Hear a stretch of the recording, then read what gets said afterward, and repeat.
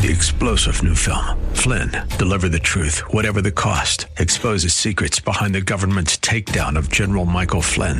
Flynn knew what the intel world had been up to. He ordered the first audit of the use of contractors. This set off alarm bells. He told the truth. He was the most dangerous person for Donald Trump to hire. They had to get rid of Flynn. Flynn, Deliver the Truth, Whatever the Cost. Available now. Watch it today. Go to salemnow.com. salemnow.com.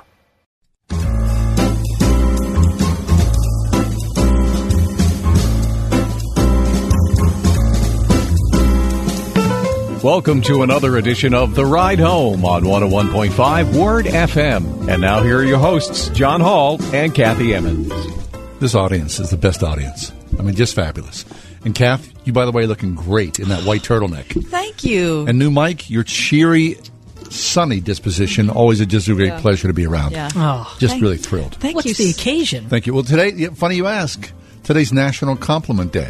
Oh, you guys. So I just thought I'd pass it along. You guys. And the signal's so very clean and clear here, thanks to our engineering staff here at the station. Just so beautiful. And to management as well.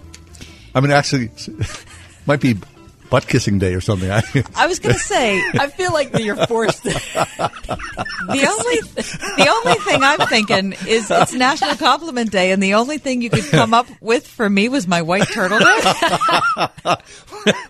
Holy cow, that's rough. Sitting across from me. I mean, your color selection is absolutely perfect. He brought up my character. Spot right on. Yeah, he brought up he brings your up character, and I get the turtleneck. You get the fashion. Hey, it's John Hall. I love myself a white turtleneck, and Kath's wearing one today. So join us from 4 to 6. National Compliment Day here. It's National Compliment Day. Has the tone of the country softened any? Well, it's come at the perfect time. Yes. Can I say that? It has. Because, I've shared on the air the last few days that I was in abject despair on Saturday when I was hanging out on Twitter, as I do oftentimes on Saturdays. It is part of the problem. And I could not get over the vitriol with which people were approaching each other and the horrible, atrocious things that were said. Yeah. I wonder the psychological profile of which you yourself, unfortunately, are part of those who tend to hang out on Twitter. Right. So what does that say about me? Nothing. I don't know. Good. I wonder what percentage of the population, 300 million people here in the United States, what percentage of those people hang out on Twitter on a regular basis? Because quite honestly, if it wasn't for us being here, I wouldn't touch it. No, I wouldn't either. With a red hot stick. Right. But I kind of feel like we have to. Yeah. Yeah, I'm starting to lose that belief. No, I think so. I think starting to lose that belief. Gentler, kinder, we should just disavow ourselves from the Twitter conversation. All right. Well, while we're talking about Twitter, though, I got to be honest with you. National Compliment Day is trending. Oh, it is on and Twitter. So has it changed Twitter? It has changed Twitter. What? I mean, there are a lot of there are a lot of very nice things that are being said. Is there? Really? Yeah. I appreciate the nice things that are being said. People Excellent. are posting nice things about a wife and, saying to this person, you're very good at basketball and you were a very good Doctor Who and, someone here is petting an octopus. Hopefully this lasts. I doubt it. But. Yeah. I think you're absolutely I worked with a guy when I was a kid. I was like 19 as when I was working at the funeral home. And I worked with a guy who was intentional always about complimenting me. And I commented. Just you? No. And I commented. I said, not just because me. all of a sudden that sounded creepy. No, he said, "Hey, John, you're breathing today." But, so I said to him, "What's the deal with you and compliments?" He said, "Well, I just think it's really a necessary glue for us to be alive, to look at each other in a positive light." It struck me and so that was a good lesson for me. All right, I appreciate that. Yeah. Do you feel like you are a complimenter? I think I am. Yeah.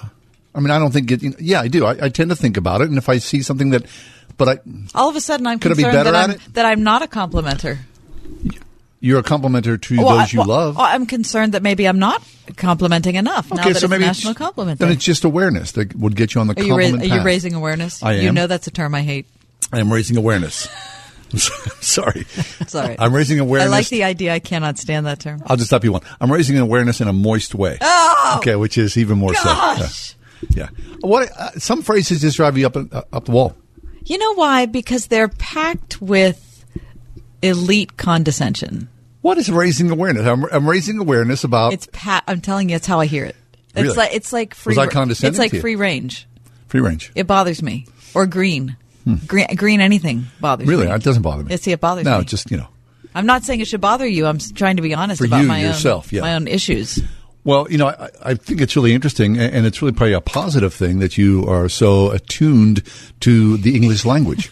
Right. Just wanted to say that. That's what happens when you study English at the collegiate level. Yes. It tends to be something that you can't get away from. National Compliment Day. Pass it along, right? Pay it forward, so they say. All right. If I asked you, Mike, John, both of you, if you could name off the top of your head a compliment you remember someone giving you or a criticism someone gave you, okay, what would be the thing that would come to mind first?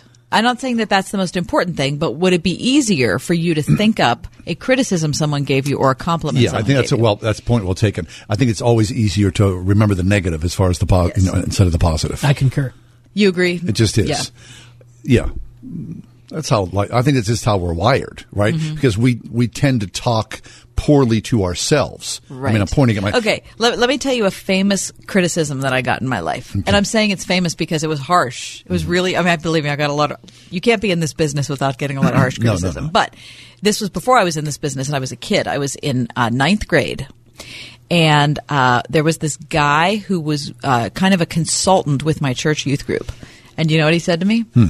He said, Kathy, you're not nearly as good of a singer as you think you are. Oh, wow. Okay. Yeah. But here's the thing. The reason I bring it up is that was presented to me in a way that was not mean.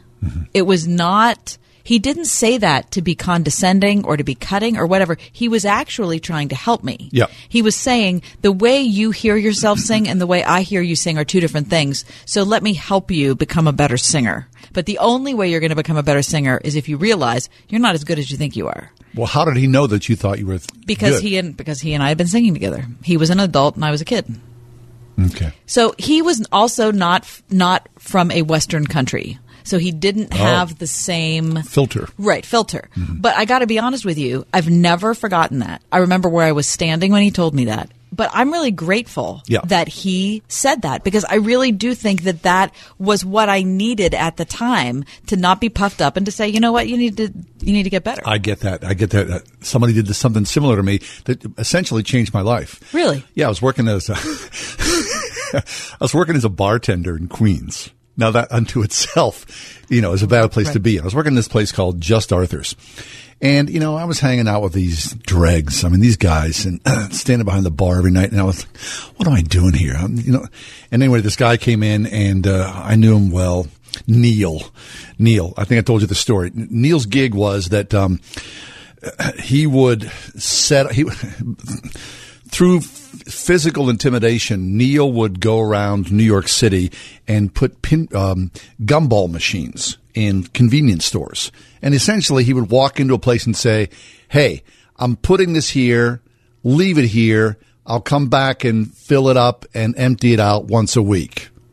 And that's what he did. And the person didn't have a right of refusal. Exactly. And so then on Friday nights, Neil would show up at the bar, the restaurant bar, with a gigantic sack of quarters and nickels and dimes and sit at the bar and count his change and put it in sleeves. And it was just ridiculous. Anyway, this one Friday night he was sitting there and he said to me, John, I've never seen anybody spin as much as you have and gotten absolutely nowhere in your career. Oh, zing! Oh man! Whoa. I mean, it slapped me, and I said to him, Neil, you're really right. And that night, I quit, and I started over, and I hit the reset button. Is that right? It really? Did. You needed that. Yeah, it did. I needed it. I knew it. But somebody sitting across the bar watching me for 2 years in that crazy bar changed my life. I mean, he thought he was hurting me, but actually he was really helping me. So he told me the truth, and I knew the truth. All right, so I think the moral of both stories is that compliments are great, but they can be empty. But a well-placed word of criticism can actually be the thing that helps you a lot more. Yeah. I'm not saying that we don't compliment each other, but I think Well, just looking back to that, I'm grateful that I heard what I heard. I am. But on the other hand, when you hear that sweetness from someone, especially someone who's you sincere, love. And someone who knows you. Right. And one time I was in a show, and my mom came to see the show. I was doing a show in Florida, and this is the greatest. I love my mom so much. She said, after the show, she saw me, she said, Johnny, I was in the ladies' room at intermission, and someone came in and said, oh, I love that blah, blah, blah, blah, that young boy there. I want to know everything about him. And my mother said, I spoke up and I said, that's my son. And I mean, to me, that was the greatest compliment. Yeah. That she was proud of me, in a ladies' room at a show that I was in, that she was able to, and my mother was not a braggart. So that was a big thing for her, and then she shared that with me. So it made me as well. Aww. So a well-placed compliment, it's wonderful. It's the sweetest sweet that you can find. And a well-placed bit of criticism isn't so bad either. No, it's not. No. Proverbs 27:6, wounds from a friend can be trusted, but an enemy multiplies kisses. Oh, that's interesting. So empty compliments aren't good for any of us. Very nice. Okay, hey, National I think you guys are Day. Great. Seriously, I love you both. And once again, you do rock that white turtleneck. You really do. That is so sad. Super duper. 101.5 WORD. Dr. Michael Youssef. We are called to love all people, but never condone the wrong things. We are called to love all people, but not their destructive lifestyles. We are called upon to love all people, but not to compromise our convictions in order to be accepted by society. Dig deeper into this on Leading the Way. Tomorrow morning at 6:30 on 101.5 WORD. Jen had a very busy day today. Really busy. First, she dropped her kids off at daycare. Then she had a few minutes before yoga class for a coffee. Small latte, please. And then she saved a few lives. Nurse, 2 units, O negative. One, an injured child. Another, a cardiac patient. And then, a premature baby. All because Jen logged on to bloodsciencefoundation.org and made a financial donation. There, done. You see, local blood donors provide only about half of what is needed to treat patients. The other half has to be purchased and relies on financial donations from people like you and Jen. Ooh, cake pops. So, what have you done today? To make a financial donation that saves lives, visit bloodsciencefoundation.org. Blood Science Foundation. Giving from the heart. If you take a look around your hometown, you might notice that there seems to be a mattress store on every corner, each with a different sale every weekend. Where do you start? And how do you know if you're actually getting a good value? Here at the Original Mattress Factory, what you see is what you get. You'll find our hand-built, high-quality mattresses at the same great price every day. Stop by one of our local factories or stores to experience the Original Mattress Factory difference. Great beds, no bull. The gimmicks, the flashy sales, and the big markups. Mattress stores have made the mattress shopping experience confusing on purpose. Ron Trzynski started the Original Mattress Factory to create a better way. He raised the bar on quality, offered hand-built mattresses for a fraction of the cost, and ditched the high-pressure sales tactics, all to create a better mattress buying experience for you. You could say he was the original disruptor. Stop by an Original Mattress Factory store or visit us at originalmattress.com to see the OMF difference for yourself. You own a local business, and your national competition is eating your lunch, but you can beat them with our digital marketing experts. We're Salem Surround. We offer a free analysis of your digital marketing and suggest methods that could dramatically increase your sales. There are no limitations on where you can reach customers with Salem Surround. Total market penetration for increased ROI. Learn more by logging on to surroundpittsburgh.com. Surroundpittsburgh.com, connecting you with new customers.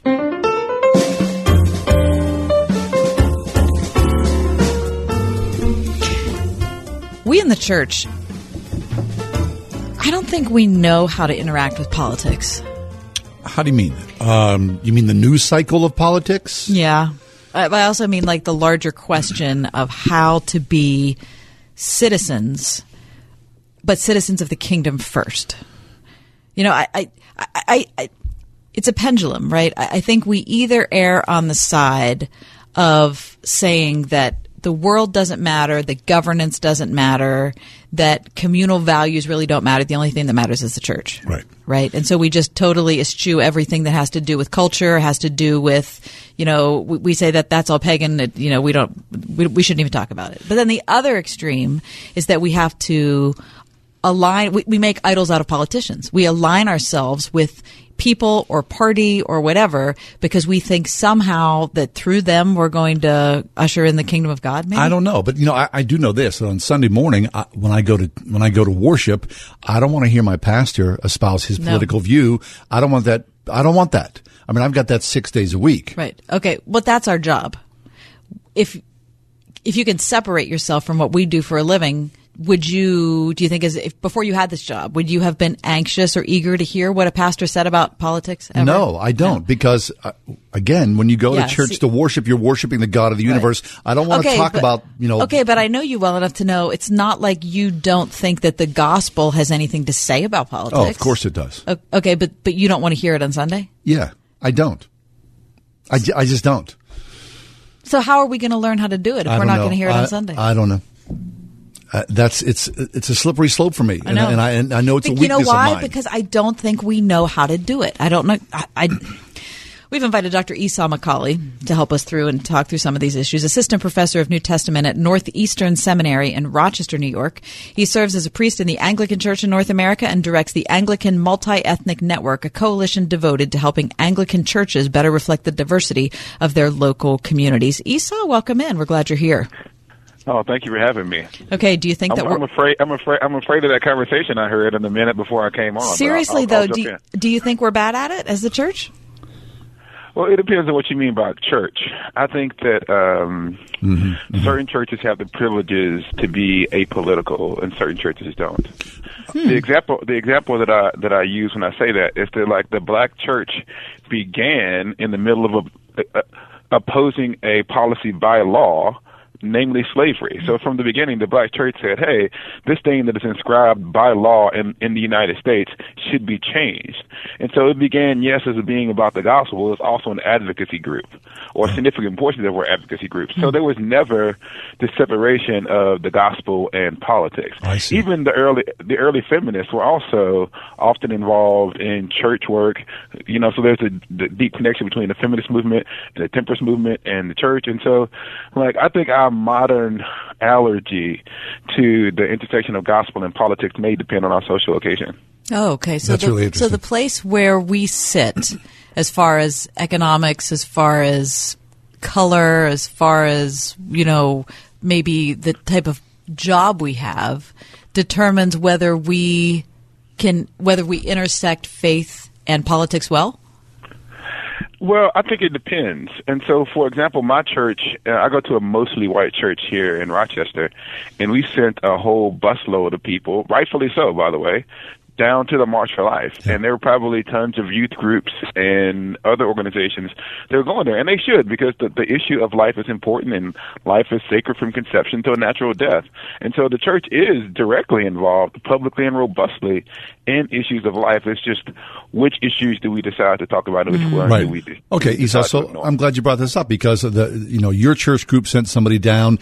Those kids from Covington showed up, and they were coming from their Catholic school, but they're wearing MAGA hats. And of course, there's that collision which we've been seeing this past week. I mean, that's what's happened here is just crazy.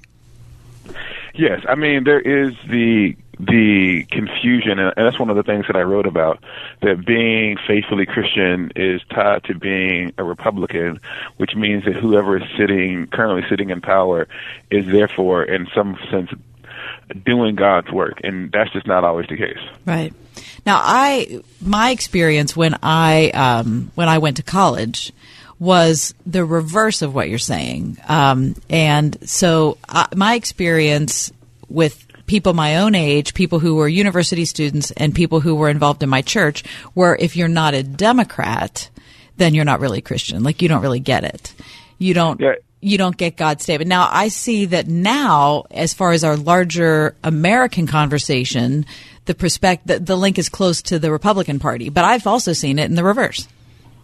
So I went to a secular college, and there was kind of a leftist orthodoxy. And a lot of the people who were at that college were Christians in mainline denominations, most of whom were on the way out of the church. And in that context, if you weren't lockstep with the Democratic Party, you were, in some sense, a closed-minded bigot.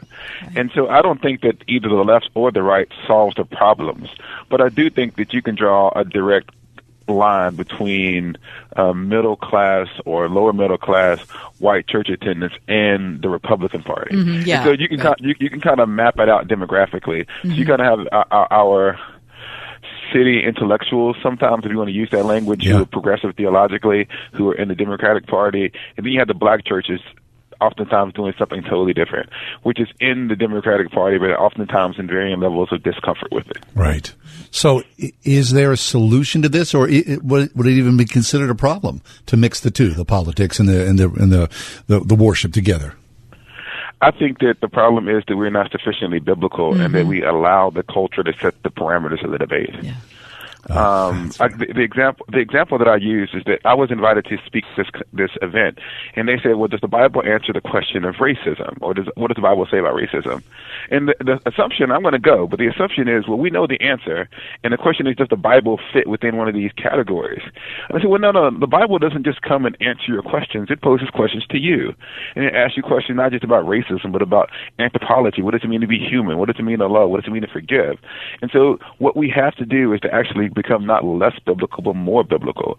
And if we truly embrace the Bible and the great tradition, we'd see that the gospel has words for people on the left and the right. It has real questions for the anthropology of the left. It has way too much belief in human ability and the assumption that our problem is just lack of information and resources. Well, no, sometimes people are just sinful. And it also has things to say for the right that speaks about individual accountability when the entirety of our Old Testament speaks about corporate responsibility, and that people die not just for their own sins, but for the sins of their community, and that you can be complicit in institutional and structural sin. God punished Egypt not just because of what the leaders of Egypt did, because the people were complicit and allowed those things to happen. And so what we really need is a sophisticated appropriation of the Bible and the Christian tradition's view on theology and politics, and I think we'd go from there. I don't think we're biblical enough. You're right. Okay, so that sophisticated approach. I mean, is there a template for that? I mean, would there be something like that left and right, Democrat, Republican, can all agree upon and follow that path?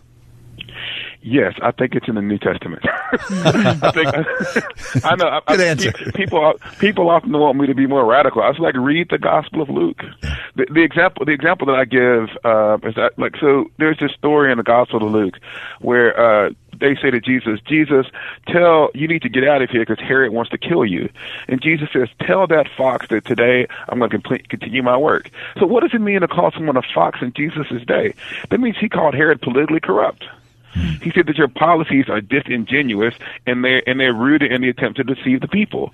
So if Jesus can publicly criticize not just the religion of Herod, but the politics of Herod, that gives us a framework to say, you know what? If I see someone in office doing something corrupt, it is not simply allowable biblically. There's biblical precedent from Jesus himself. I mean, in the gospel, in the Apocalypse of John, he literally calls Rome the whore of Babylon. He uses strong language to talk about the corruption and how Rome not only corrupted itself, but it corrupted the other nations around it. And he says, because of those things, Rome will be judged. And so there's this language in the Bible of not simply saying we just pray and we're quiet, but we when we discern evil, we speak clearly about it. That's done by Jesus, it's done by John, it's done by Paul.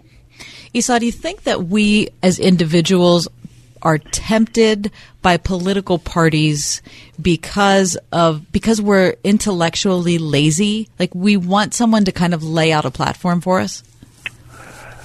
I think that we're really comfortable. I think you can never underestimate the motivating power of sin and comfort. And so when someone tells us something that we want to hear and allows us to justify living the way that we live, then we continue to do it. One of the things that I spoke about in the article that I wrote for Christianity Today is that most of my friends who kind of abandon the church, the first thing they do is they kind of abandon their personal piety. So they say, well, the church is hypocritical, so therefore I can go and engage in this immoral behavior. logically speaking, there's no reason for you to become more personally immoral right. because you see hypocrisy in the church. But that hypocrisy gives you an excuse to follow your own desires. Right. And so I'd say that some of our political opinions are deeply and genuinely held. We're human. We will disagree. But sometimes it's like, if certain things about Christianity are true, then I have to live my life a different way, and I like the way that I live my life. I see. So this politician gives me an excuse to do that. So then, in that same vein, is this a particular, probably not, but I'll answer my own question, is this a particular American problem? I mean, do Christians who are living in Ethiopia or Uganda, are they following this same sort of pattern of, alliance, and then, because clearly, their easy life is not our easy life. I would say in every generation and every culture, we're always tempted to make compromises. One of the reasons the Sadducees in Jesus' day, by undergirding their denial of the resurrection was this idea that this is the only thing that we have, therefore let's make our peace with the powers that be. And so their theology allowed for them to kind of be at peace with what was happening in Rome. And so I think that there's always, in Jerusalem, there's always this tendency to adjust our theology to give us greater comfort and to allow our politics and all of this to kind of create a life where suffering is reduced. The reason they didn't like the tax collectors in the first century, because the tax collectors were collaborators with Rome. Why did they collaborate with Rome? Because either there's no hope in Israel. Like, we fought against Rome. We lost. Well, the only thing I can do now is I can rob my people so then I can live a more comfortable life in the context of this oppression. Yeah. The tax collectors had given up on Jesus or anyone doing something great for the people of Israel. And so there's always this tendency to embrace hopelessness that allows you not to continue to wait for and hope for the advent of God. Dr. Esau McCaulley is Assistant Professor of New Testament at Northeastern Seminary, Rochester, New York, also a priest in the Anglican Church in North America, and Director of the Anglican Multi-Ethnic Network, a coalition devoted to helping Anglican churches better reflect the diversity of their local communities. All right, Esau, we need to take a break. Can you stay with us a couple minutes? Okay. Sure. Very nice. Fantastic. We'll be back in a minute. I have a question to ask. Esau or? I want to ask Esau. Okay, great. Stick around. We're back in just a few.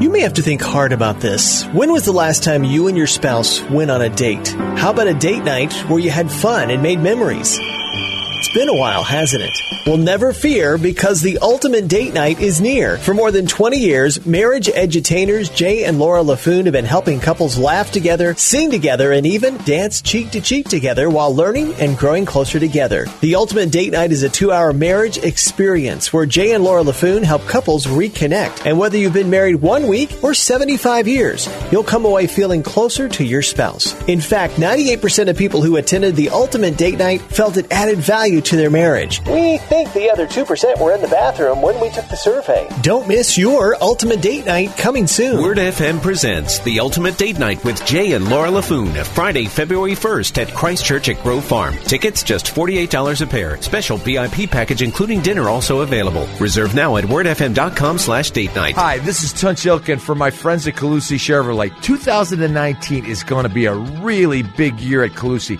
Not only because they've been in business for over 100 years, but because they have some of the most popular and dependable vehicles on the road today. Stop in to check out the all-new 2019 Silverado. This month only, you can save big with 0% financing for up to 72 months on select 2018s. Check out this deal and others like it at Calusi.com. Chevrolet, find new roads. Extreme Car and Truck in Bridgeville has everything you need to protect your car or truck all winter long. Say goodbye to winter grime with an extreme detailing to help preserve the life and look of your vehicle. Got a new car? Protect your investment with TST Rust Remedy, the most effective rust control system you'll find anywhere. And spray-on bullet bed liners offer extreme protection tested in the most extreme conditions known to man. Call the Extreme Team now at 412-257-1006 or visit extremetruck.net. 412-257-1006, extremetruck.net. Hi, I'm Mike Ditcher. On the field, they called me Iron Mike. But some days, even Iron Mike can feel a little rusty. So I turned to Blue Emu. Blue Emu's non-greasy, deep-penetrating formula gets down deep for big-time comfort. And more importantly, it doesn't leave me smelling like a locker room. Now, if you excuse me, I have some yelling to do. You hit like old men. Blue Emu. It works fast and you won't stink. If you're wondering how kids can be truly educated when God, Scripture, and prayer are removed from the classroom, well, wonder no more, because you have choices nearby, and you'll find them on the map at PittsburghChristianSchools.net. PittsburghChristianSchools.net. Get your truly free credit scores and free credit monitoring from Credit Karma today. Download the Credit Karma app now. Credit Karma. Here's to progress.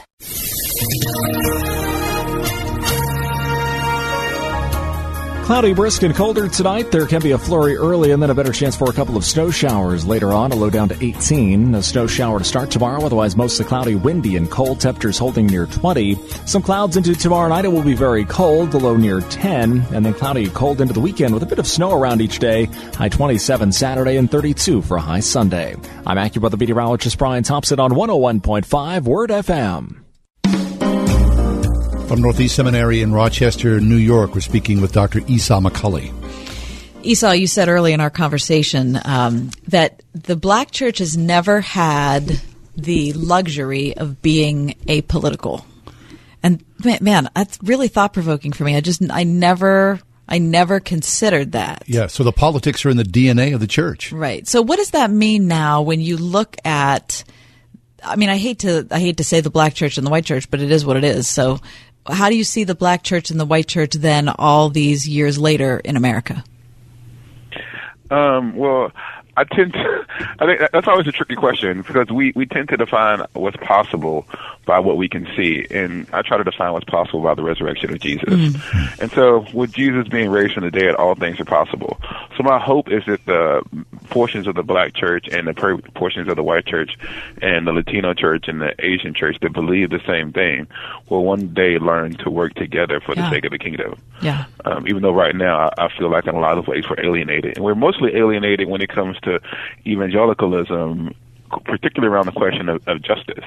And that's really what separates the black church from the white church. That we, the black people in the black church tend to say this is injustice is the problem. We have problems, and it tends to get ignored. Mm-hmm. And that's really the source of a lot of the alienation.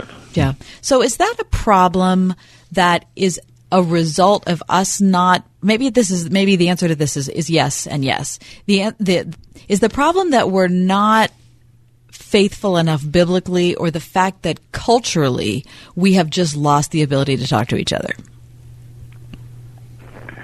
I think the answer is yes. We're not being faithful biblically. One of the examples that I use is that if you look at the beginning of Isaiah. In the beginning of Isaiah, you see, on one hand, Isaiah speaking harshly against Israel for their idolatry and their personal immorality.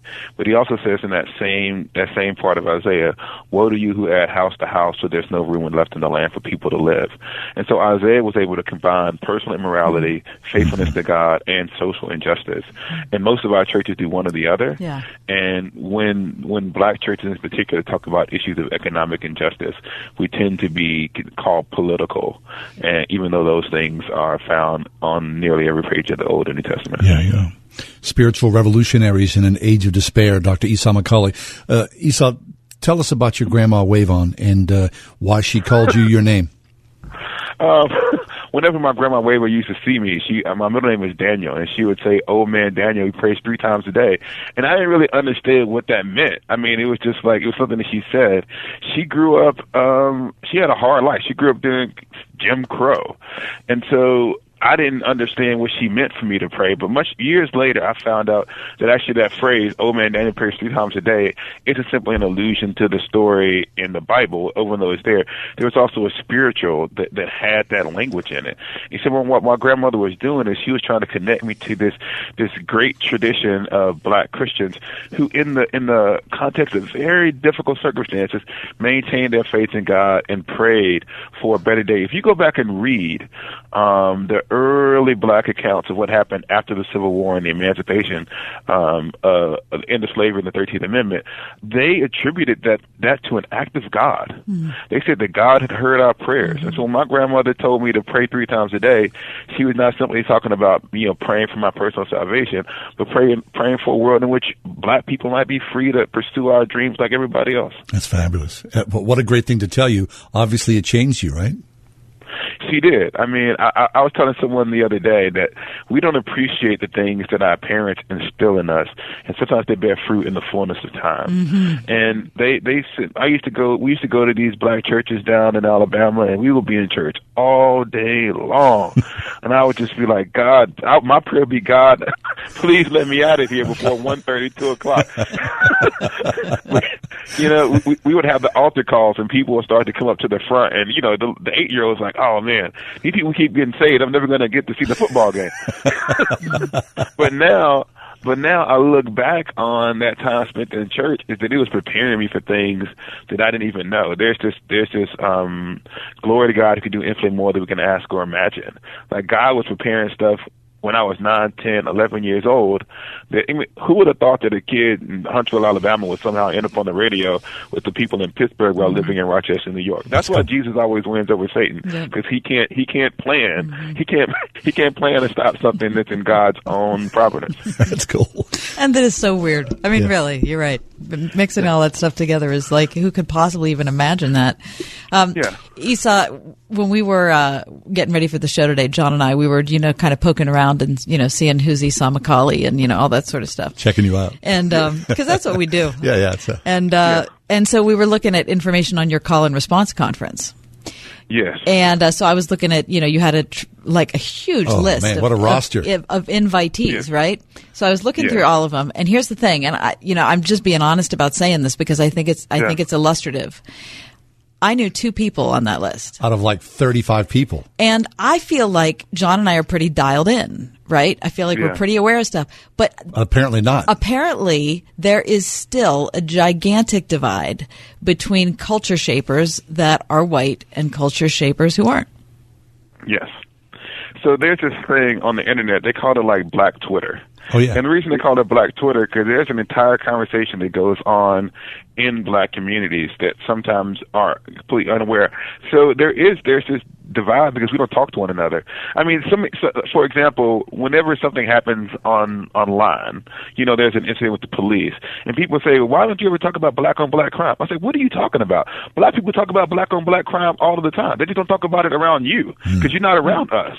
And so what people tend to hear, they tend to hear what kind of pops up into kind of their unavoidable circles. And so there's tons of things like marches and events and conversations that are going on in the black community that just aren't heard because people aren't listening to us. And one of the things behind the Call and Response Conference was to have an event that centers African American voices while remaining faithful to the gospel. And it was a great event. And so many people said we never have things like this because we tend to be one of 1 or 2 black people invited to an all-white event. Mm-hmm. And it's rare that you kind of bring black people from across the theological traditions, Baptists, Methodists, Anglicans, Pentecostals, and have them all in one place at one time. Nice. And we did it with no money, which was great. So that was the first step, right? Yeah, I mean, it was so crazy because I'm not famous. I don't have a large platform. And I just said, well, and a couple of friends of mine, we said, let's just do this. And we just started calling people. And we said, this is our vision. This is what we feel like God has called us to do. Will you come? And people just started saying yes. And we said, wow, I guess we have to do it. And so it was, in that sense, really an act of God. And then you have to wonder, will people actually show up? And once the event started and people started walking through the door, I said, I guess we're legit now. And so if God has given you a vision and you're listening to this on the radio, take the first step in faith and see what he'll do. That's fabulous. All right, Esau, so let's end kind of where we started. At the beginning, we talked about how the white church, the white evangelical church, certainly in the last 50 years, has been pretty aligned with the Republican Party. Yes. The black church equally aligned with the Democratic Party? Yes. And is it a mistake on both sides? Yes. I don't think, well, this is my dream. I would love it if we had like Independence Day. This is like my dream of dreams. If black Christians and white Christians really, like, we all en masse just withdrew from the political parties. Mm-hmm. We all registered independent. And then we said, let us hear proposals from the two parties to see which ones are going to be the best and most beneficial for our community. That we actually were because right now they don't have to do it. They have to kind of give us crumbs, and then they keep us. And so I think really, I would love it if Christians of Convictions really put pressure on both political parties to really put together policies that are helpful. As an African-American Christian, I am not comfortable in a Democratic Party that is so emphatically anti-life, that in ways that are not even reasonable at points. And I can't just say, well, I'm a Democrat because I'm mad at, the issues in the Republican Party, but equally so, I cannot, as a Christian in a good conscience, listen to the way that the President of the United States talks about people of color.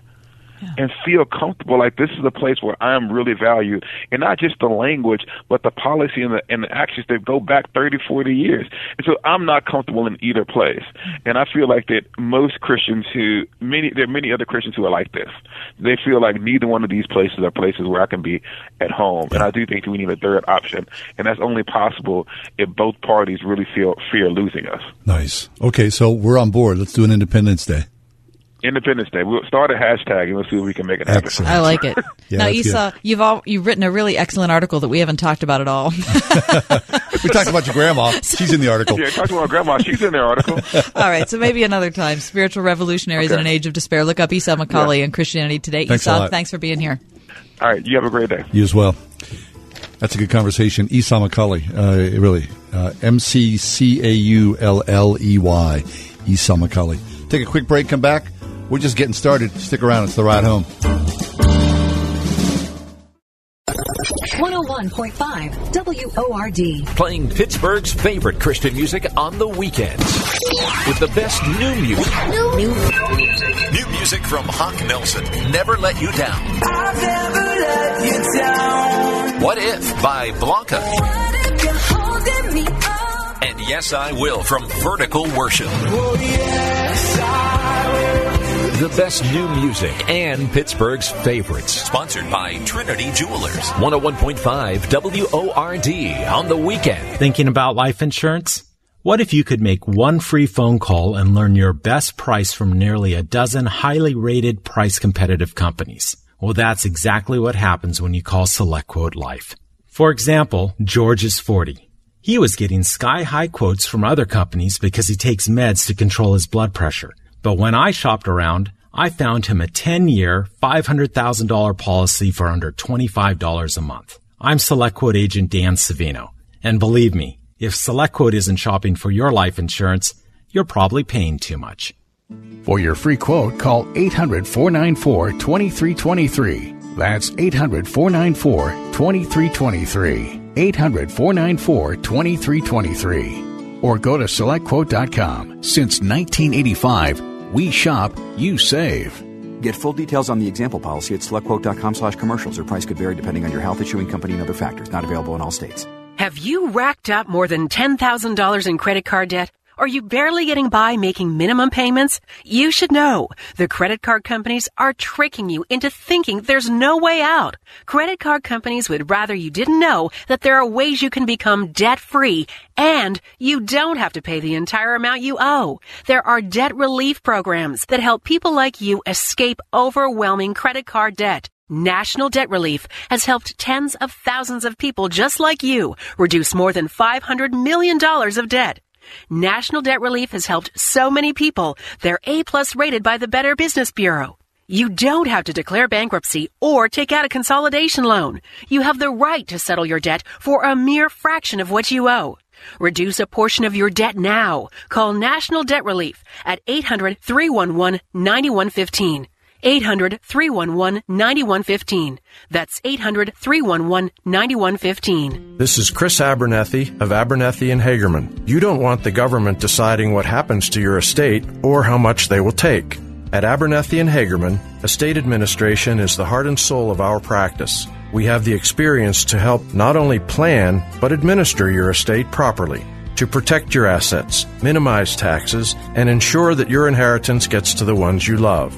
Decide for yourself. Abernethy and Hagerman. Legal help that lasts a lifetime. Visit a-h.law. Hi, this is Tunch Ilkin for my friends at Calusi Chevrolet. 2019 is going to be a really big year at Calusi, not only because they've been in business for over 100 years, but because they are launching the all-new, totally redesigned Chevy Silverado truck. And while supplies last, you could save over $11,200 on select 2018 Silverado pickups when you finance with GM Financial and qualify with a current GM lease. Check out this deal and others like it at Calusi.com. Chevrolet, find new roads.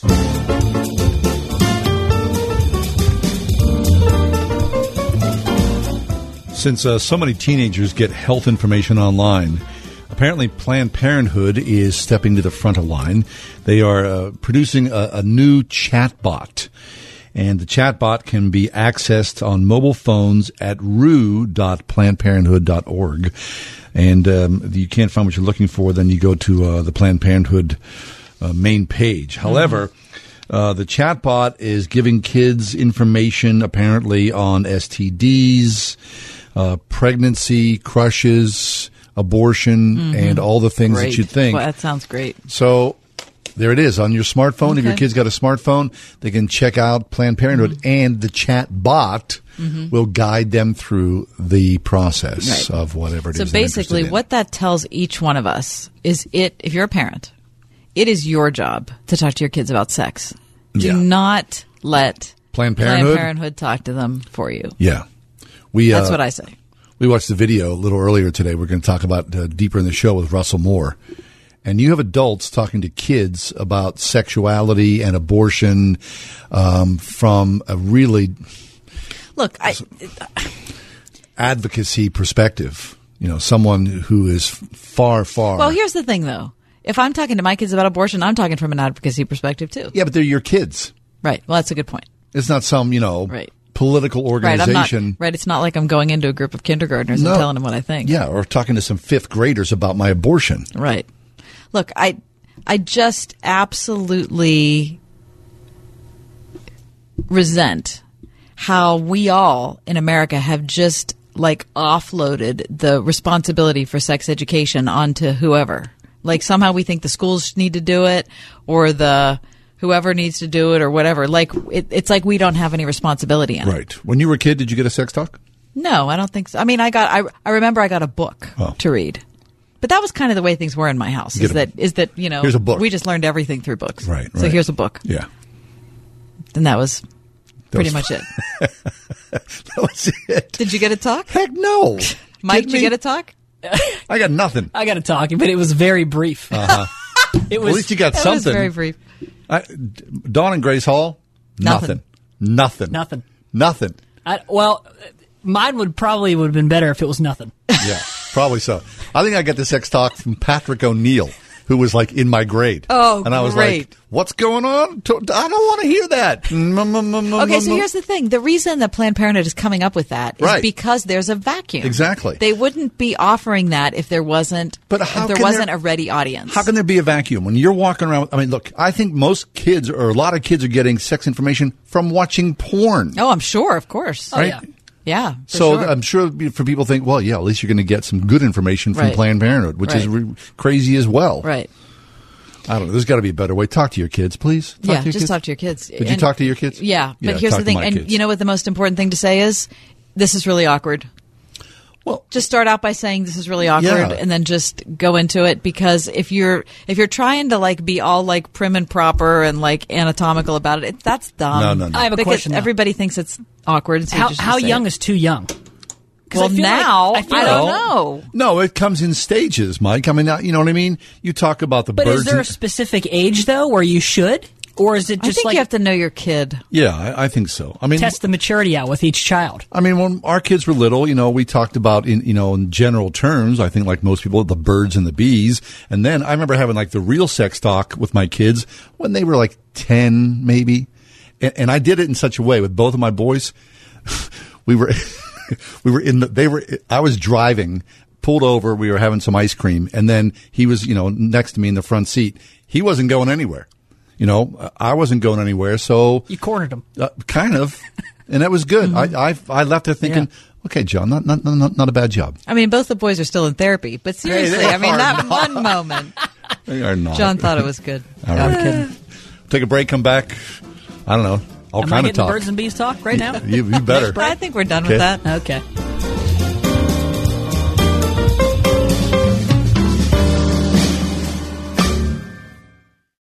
Diabetes, high blood pressure, anxiety meds, everyone's on them. If you're a 50-year-old male, maybe a bit porky, and you may even have type 2 diabetes, $1 million of term insurance may only cost you about $200 a month. Call Term Provider. Speak with Big Lou at 800-444-2013. Big Lou will find a term life policy for you even if you have type 2 diabetes, are overweight, or have high blood pressure. Term Provider has helped thousands of people like you who think they can't afford term life insurance.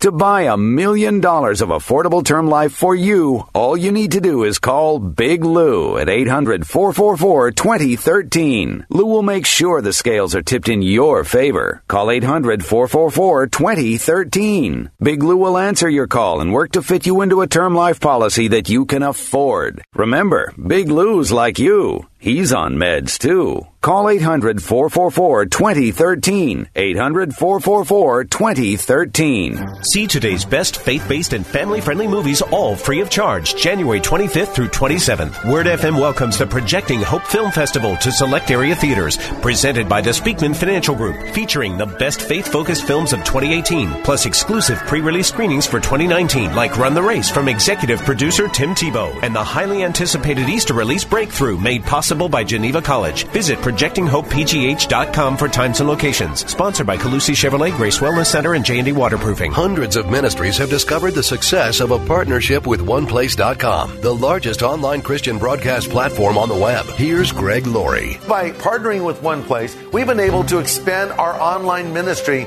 in a way that complements our current web strategy for maximized outreach and impact. And Dr. David Jeremiah. Many of the new listeners we reach here each day through OnePlace are now faithful ministry supporters. Introduce your ministry to our audience. Visit us at oneplaceradio.com. Hi, this is Tunch Ilkin from my friends at Calusi Chevrolet. 2019 is going to be a really big year at Calusi. Not only because they've been in business for over 100 years, but because they have some of the most popular and dependable vehicles on the road today. Stop in to check out the all-new 2019 Silverado. This month only, you can save big with 0% financing for up to 72 months on select 2018s. Check out this deal and others like it at Calusi.com. Chevrolet, find new roads. Most clubs you join require an initiation fee or a club membership, but not the Word FM Discount Shopping Club. No, in our club, you save as much as half. That's right, 50% on gift certificates and items from local restaurants, health services, and much more. All from the comfort of your computer or smartphone. Log on now to wordfm.com/shopping, and I'll see you at the club. Thank you.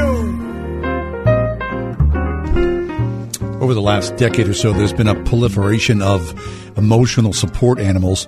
Well, here's the latest. A guy from York Haven, PA, it's over on the other side of the state.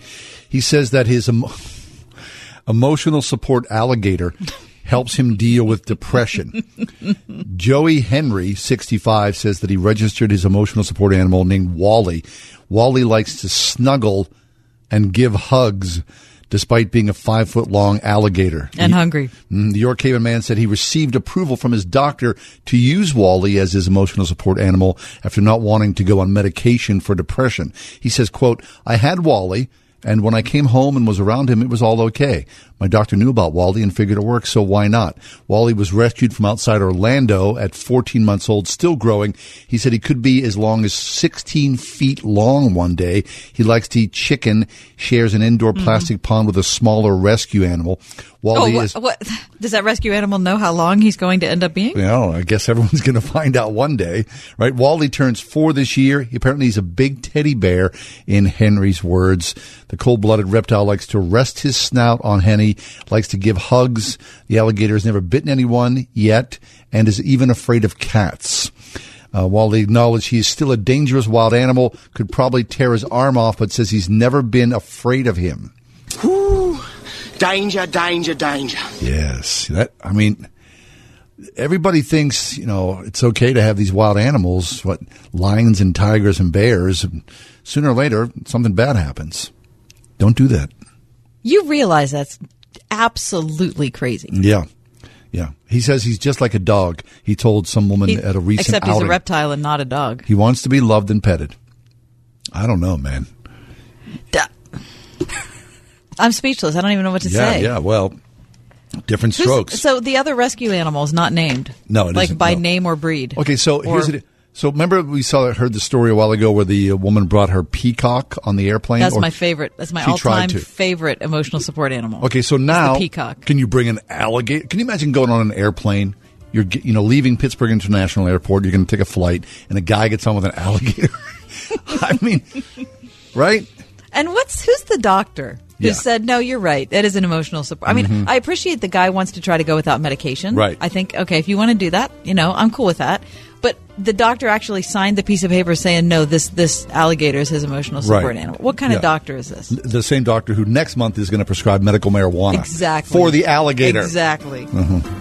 Stick around, our 5 o'clock hour. You do not want to miss it. Russell Moore is with us.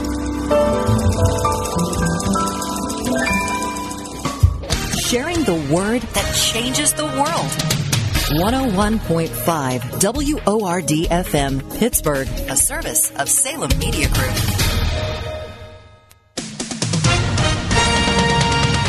With SRN News, I'm Keith Peters in Washington. There are signs of movement towards ending the government shutdown. Shortly after the Senate rejected competing plans to reopen the government, South Carolina's Lindsey Graham says he called the president to talk about a plan to reopen the government for 3 weeks while both sides negotiate. I told him we're talking about a 3-week CR, and all of us believe if we had 3 weeks with the government open, with all the discord coming from a shutdown, that we could find a way forward to produce a bill that he would sign that would be good for everybody in the country, but we need that opportunity. Speaking on the Senate floor, Graham says he's never been more optimistic that a solution may be within reach. Capitol Hill correspondent Wally Hines reporting. On Wall Street, the Dow down by 22 points, but the Nasdaq rose 47 and the S&P advanced 4. Crude oil up 51 cents to $53.13 a barrel. This is SRN News. The Ride Home with John and Kathy, driven by Calusi Chevrolet, serving the Pittsburgh area for 100 years. How long has it been since you and your spouse got away for an evening? You know what I mean? A night where you don't have to do the cooking or wash the dishes or tell the waiting staff to go to bed.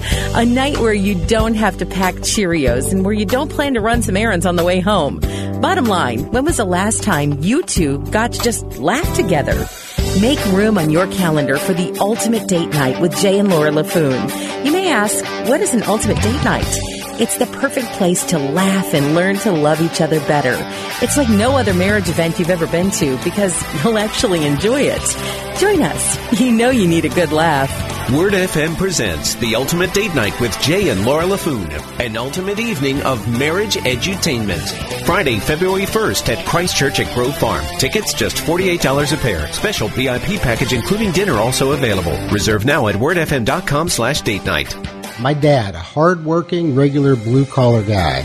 A Korean War vet, a Pittsburgher, a Yinzer. He married, raised a family, and gave over 20 years of his life to one company. And that company filed for bankruptcy. I watched my mom and dad struggle at a late age, and it was tough, but they made it. For almost 30 years now, I, and now Ethan, have helped all the people that God entrusted to our management, putting together retirement blueprints, personalized, customized solutions that help people retire with confidence, clarity, and independence, the way I wished it would have happened for my parents. I'm Kurt Knodik. My company, Accurate Solutions Group, would love to help you. It's never too late. It's never too early. Just call 412-515-3555, 412-515-3555, or visit asgretire.com. Investment advisory services offered through ASG Investment Management, LLC. So the only thing really keeping you from enrolling your children in Christian school is sports? Trinity Christian School answers that concern with boys soccer, girls volleyball, and track for boys and girls. A well-rounded Christian education with the sports opportunities you want Now that sounds really good. Trinity Christian School, ranked among the top K-12 schools in Allegheny County at trinitychristian.net. Extreme Car and Truck in Bridgeville has everything you need to protect your car or truck all winter long. Say goodbye to winter grime with an extreme detailing to help preserve the life and look of your vehicle. Got a new car? Protect your investment with TST Rust Remedy, the most effective rust control system you'll find anywhere. And spray-on bullet bed liners offer extreme protection tested in the most extreme conditions known to man. Call the Extreme Team now at 412-257-1006 or visit extremetruck.net. 412-257-1006, extremetruck.net.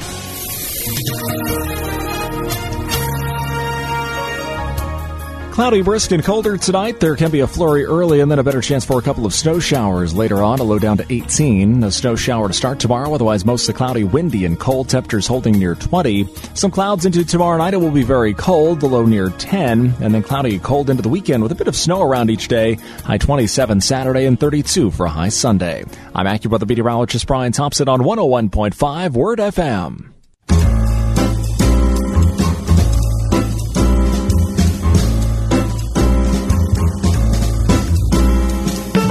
Welcome to another edition of The Ride Home on 101.5 Word FM. And now here are your hosts, John Hall and Kathy Emmons. During the break, we sort of take care of some housekeeping. Kathy ran down the hall. I ran into the kitchen, did my lunch dishes, ate a donut, and then had a cup of coffee with a Splenda in it. Who eats a donut and then has a coffee with a Splenda? Like I'm careful about my sugar intake. Right, why in the world did you choose a Splenda? I always do. That's what I always put in my coffee. Why is that? Because I was trying to watch sugar. Oh. But I had a donut. Oh, my gosh. It's a good donut. It was a coconut donut. So every Thursday, or every other Thursday, a client shows up and uses our studios. They're producing a show out of Boston. They're using the back studios. These people come in. They look like supermodels, right? They look, seriously, they are dressed impeccably. They are as lithe and as long as you possibly could want to see. And they always come in with 24 donuts. That they never eat. To the rest of us mere mortals, But I appreciate it.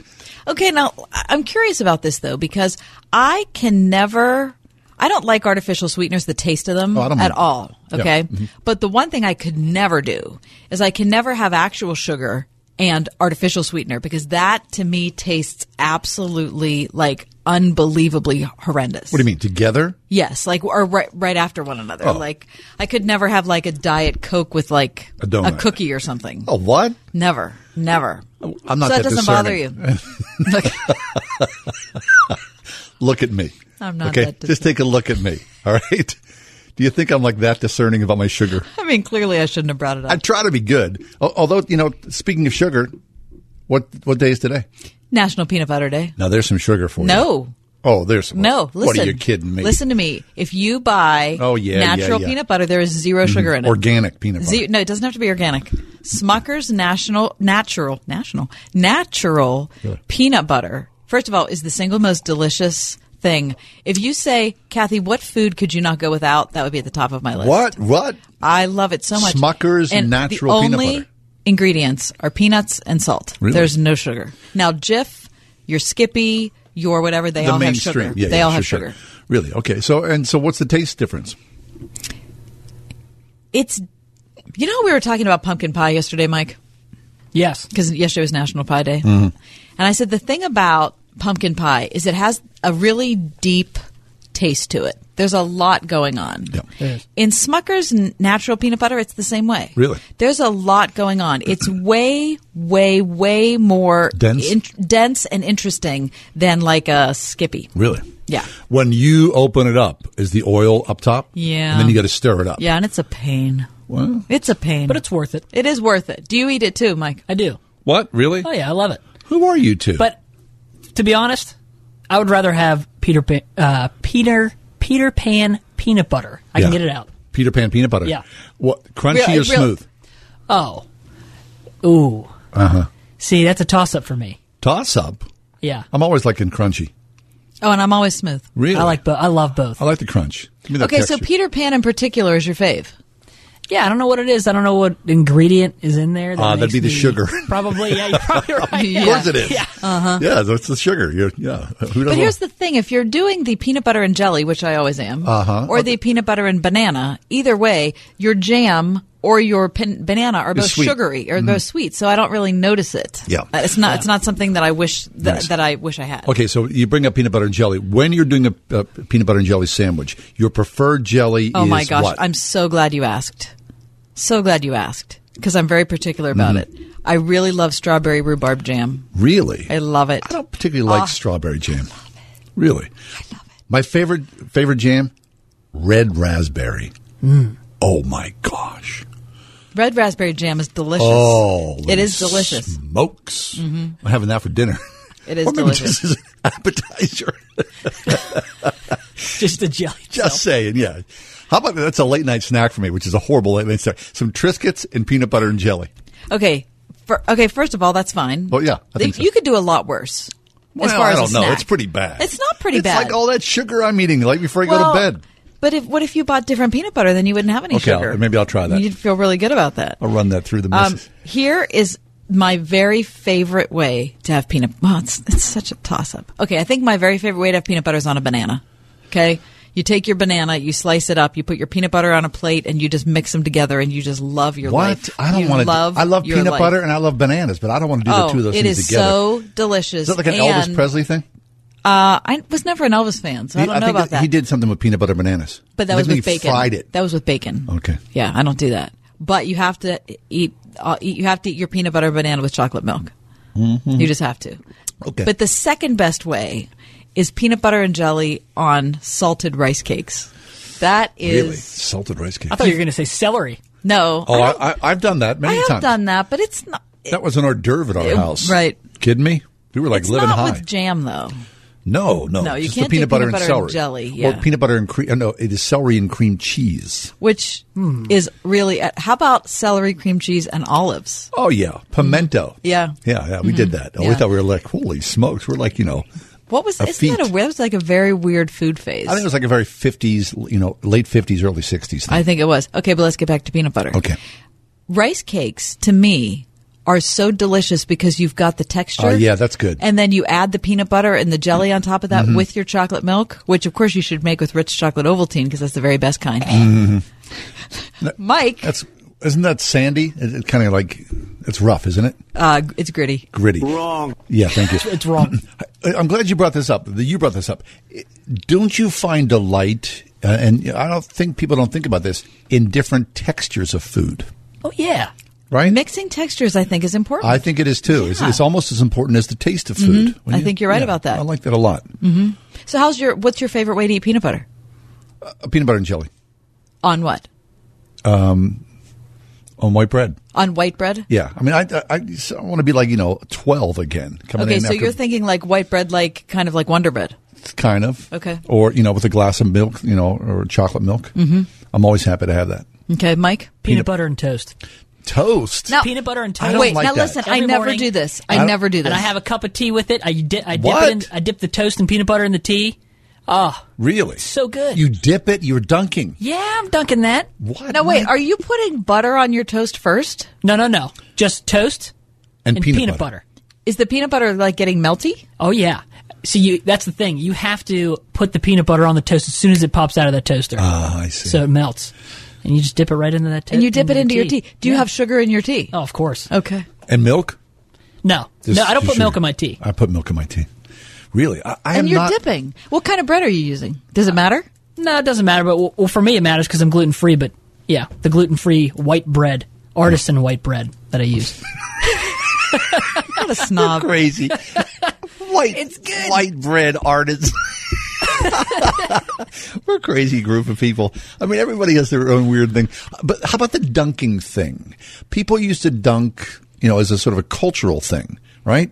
And now you feel like there's no dunking? I don't think there's a lot. There's I'm a surprised. lot of it. Listen, I was just down at people are dunking on the corner of Penn and 21st a few weeks ago, and we had like a nice warm day. Not nice warm day. It was a warmer day. Yeah. And there were a lot of Italian men who were dunking their biscotti in their coffee. Oh, now yeah. See, I could see that. Okay, if you're going to dunk, that's a good thing to dunk because it's so crisp and hard. But a peanut butter thing doesn't it get soggy? Mike? But that's the way you like it, Mike, right? Yeah. Soggy. That's the way I like it. How about a Dunkin' Donuts? Right? The whole company's named after the Dunkin'. I don't like donuts. What? Mm-mm. I just downed a donut during the break. I know. A coconut donut. Man, that's good. You don't like a donut? How could you not? Do you like a cruller? Well, I would like any of those things. Let's be honest. Okay, here we go. No, okay, but You're fitting in your pants. Yeah, but I do want to fit in my pants. All right, okay. But if you're asking me, would I rather have a donut or a piece of cake? Mm-hmm. Oh my gosh, there's not even a contest. No comparison. I mean, why would you waste your time on a donut when there's cake in the world? Right. Okay, we need to take a break. Or a brownie. Who wouldn't want? What about a peanut butter brownie? What about peanut butter on a brownie? That's good. I'll take that. Oh my that's good. gosh, that's delicious. Okay, we're going to go from peanut butter dunking to Russell Moore. I'm going to ask Russell Moore about how he likes his peanut butter best. Before or after the conversation gets underway? Maybe at the start. All right. Stick around. It's The Ride Home here on Word FM. 101.5 WORD. Playing Pittsburgh's favorite Christian music on the weekend. With the best new music. New music from I Am They, Scars. While You Were Holding Me by Jasmine Murray. And With Lifted Hands by Ryan Stevenson.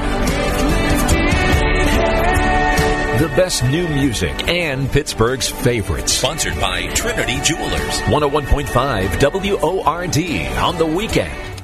Come on, kids. We're late. Honey, the car won't start. Mom, the dog just sat on my science project. Life can be stressful, but getting life insurance shouldn't be. That's why there's Ethos. Ethos is a modern kind of life insurance that's super fast, incredibly affordable, and very uncomplicated. At GetEthos.com, there are no medical exams for policies covering under $1 million, no hours of paperwork or meetings with pushy representatives. It only takes 10 minutes to apply, and you can rest assured knowing you've taken steps to protect your family. And in most cases, with Ethos, you can have that peace of mind for less than a cup of coffee a day, with no hidden fees. Having life insurance can free you from stress. Getting life insurance shouldn't cause it. Discover how uncomplicated life insurance can be at Ethos. Get your free instant quote and submit your complete application in minutes. Just go to GetEthos.com. That's ETHOS. GetEthos.com. GetEthos.com. How many sales are you missing because you're not effectively using social media marketing? The vast majority of the population is on social media, shopping.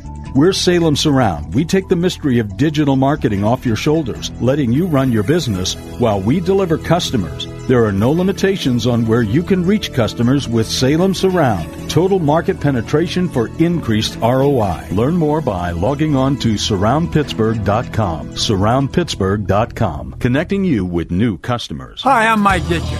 On the field, they called me Iron Mike. But some days, even Iron Mike can feel a little rusty. So I turned to Blue Emu.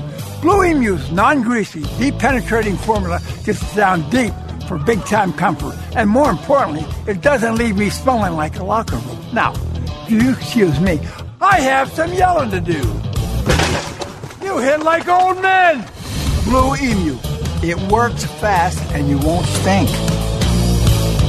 At the CMA Foundation, we believe every child should have the access and opportunity to participate in quality music programs. I'm Sarah Evans. Music has always been a huge part of my life. Music education isn't just important if you're going to make it your career.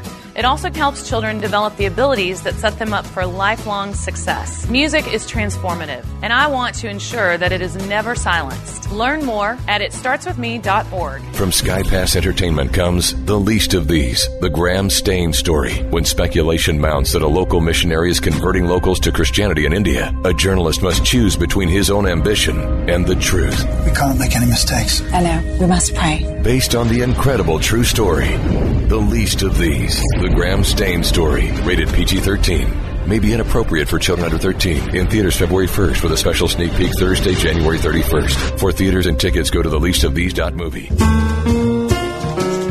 Earlier this week, the New York State Senate cheered loud and long. I mean, if you've not seen the video or heard the audio, loud and long for the passing of a bill which allowed abortion at any stage during a mother's pregnancy to be terminated, which is absolutely heinous. Here to talk to us about that and other things about abortion, when people cheer abortion, Russell Moore is with us. Russell's really just an excellent guest. He is He's here today to talk to us about this piece that he wrote, and we picked it up. Russell, welcome to the show. How are you today? Oh, thank you for having me. Good to be with you. Thank you. Russell, the video was, or the video that had audio with it from the New York Senate chamber was really sobering, wasn't it? It really was. It was something where I even have heard from people who disagree with me on the abortion issue, but who had always sort of taken abortion should be legal but rare sort of position, who were rattled by seeing the sort of cheering that is going on for this really, really barbaric and radical proposal. And so I think it's just another one of those moments where those of us who are committed to the sanctity of all human life, regardless of stage of conception or ability or lack thereof, ought to really be sobered by it. And see, this is really deeper than just some political argument or social argument. Right. This has permeated the culture in ways that are surprising, almost ghoulish. And in the piece that you wrote, When People Cheer Abortion, you referenced an episode of a video series by an organization, Hi Ho Kids. Please tell our audience about this. Well, the video series is to have kids talk with people from, various stages, various callings in life, and one of them was with a woman who had an abortion. And one of the things that I noticed watching this video is how awkward it was, because you can see these children trying to figure out what the right answer is. Right. And they can almost see them thinking, well, I'm expected to say that abortion's okay. But they kept using the word baby. They kept saying, well, I suppose if the reasons are right. And the adult in the room who's leading them is sort of rebuking them along and asking, well, are you religious? Have you been raised in this way? And so when I see that, I see both kind of human blindness that we often have to injustice, but I also see some hope there. I mean, you have children who are seeing what's right in front of them, that this really is a baby. Okay, Russell, I'm going to stop you for a minute because I want to be able to play for our listeners a little bit of this audio. So, Mike, hit that for us. Do you think that sometimes it's not okay to have an abortion? I want to say if you're being reckless, if there's nothing wrong going on. I don't know. I just don't agree.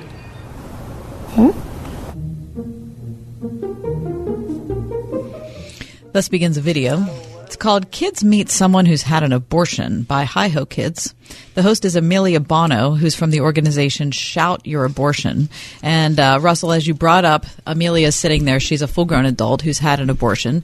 And she's sitting there with kids, probably the oldest. 5th grade, 6th grade? Yeah, the oldest one I bet was probably 15. Maybe so. 15 or 16.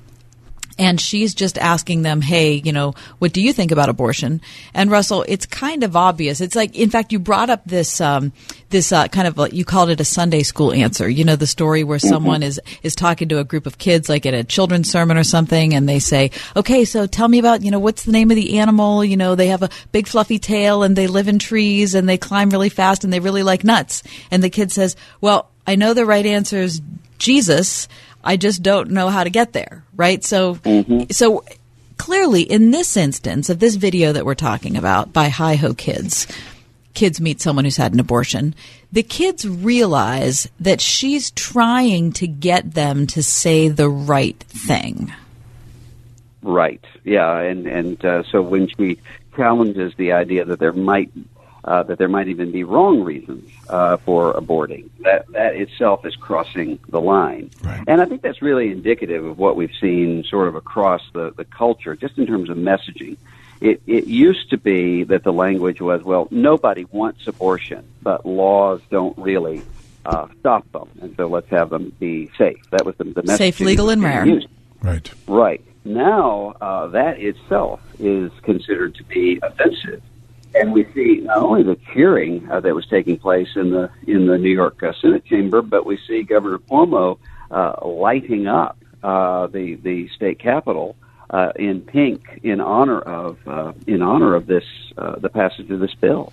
It's really moved to a very different level. It sure is. And I think that's one of the reasons why sometimes pro-life Americans assumed when the Planned Parenthood videos were released a couple of years ago, the sense was, well, if everyone sees just how awful this conversation is behind closed doors, that will turn the tide. Right. And when it didn't, I think there were some people who were really dispirited by that. Well, I can't imagine, Russell. I mean, at the New York Senate, if they themselves had to walk in and participate in a late-term abortion, you would think somehow that would change people's minds when you're dismembering a body, a child, which is just absolutely Frankensteinian.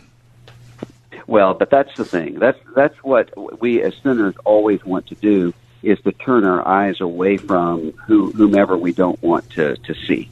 And so if I don't want to see that person beaten on the side of the road, on the road to Jericho, I simply cross over to the other side.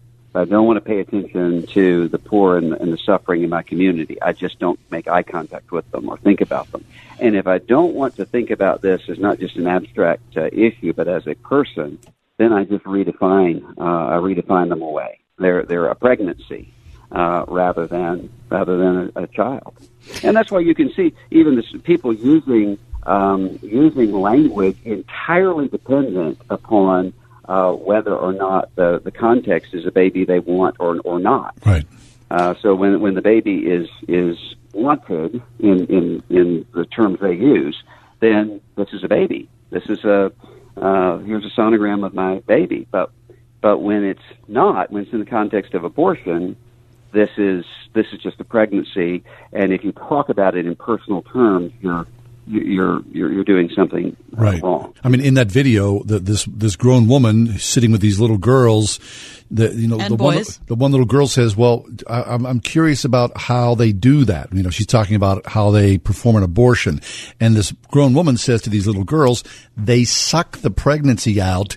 It was like a crappy dentist appointment." And one of the little girls is so pained, she kind of like jumps in the air a little bit. I mean, it's absolutely heinous. Yeah. And I think that one of the things that we as Christians ought to do when we see something like this is to have compassion upon this woman, to say there's something going on within the conscience. I mean, the Bible tells us that the conscience has written on it the law of God. And so there's a sense in which all of this talk about this is no big deal. I mean, obviously, if it were no big deal, then you wouldn't be spending this amount of energy to shout it. Right. A dentist appointment is no big deal, but I don't shout my dentist appointment and have confrontations with people who think that I shouldn't have gone there. And this is a sense in which one of the reasons why this is so raw is because it really is right at the core of the conscience. Russell Moore's with us. He's the president of the Ethics and Religious Liberty Commission of the Southern Baptist Convention, which is the nation's largest Protestant denomination. He's the author of a bunch of books, including Adopted for Life, The Priority of Adoption for Christian Families and Churches, which he has lived himself, the best-selling book Onward, and The Storm-Tossed Family, which is his latest, How the Cross Reshapes the Home, which Christianity Today voted their book of the year for 2018. Russell, let's go back to that video for a minute. Again, for listeners who are just joining us, this is a video that's put out by Hi-Ho Kids, and it's called Kids Meet Someone Who's Had an Abortion, hosted by Amelia Bono from the organization called Shout Your Abortion. And it's hard for me to get my head around adults that don't recognize the impact that they have on the kids around them. And this is just another one of those instances. I mean, clearly she's in an authority position, and she's, asking the kids what they think about an abortion that she's already admitted to having. So they're not going to actually give her, clearly, their honest opinion on it. But there was one point, I really thought this was kind of the money line in the video. Here's what Amelia Bono asks the kids. Are you religious at all? I believe in God. Mm-hmm. What do you think that God thinks about abortion? If I were to say, I think he's fine with it because there are still babies being born. Mm-hmm. What do you think God thinks about abortion? I think it's all part of God's plan. All right, Russell, how do you read that? Again, I think this is somebody who is attempting to speak to herself, not so much to those children, but to reassure her own conscience. and the children here are sort of props in the middle of that. And what's happening here is you see this child saying, "Well, I think God's okay with it because babies are still being born," is itself a really depersonalizing sort of issue. I mean, we don't harm one another because we don't have enough of us. We don't harm one another because we believe that human beings are valuable in and of themselves. And that's really what's going on here. I mean, this whole conversation is about whether or not people are to be valued on the basis of their power. When people will say, well, unborn children are not viable until a certain point in pregnancy, and therefore they don't matter in terms of personhood. Well, the reality is none of us are viable. Right. If what we mean by that is able to exist independently, the child in the womb is dependent upon the ecosystem of the womb, and all of us are still dependent upon the ecosystem around us. If you take away air and water, we die. Right. We can't exist independently. So there are all sorts of implications here that when played out, have horrific consequences really across the board. Amen to that. Russell, thanks an awful lot. We always appreciate your time here with us. Oh, thanks for having me. Good to be with you. Our pleasure. Dr. Russell Moore, president of the Ethics and Religious Liberty Commission. Listen, you got to pick up that book, The Storm-Tossed Family. Brand new book. Yeah, one of my top 5 from last year. Take a quick break. Come back in just a few minutes. Teresa Bouchard will be with us during the 5:30 hour of the show. We're talking about depression and anxiety.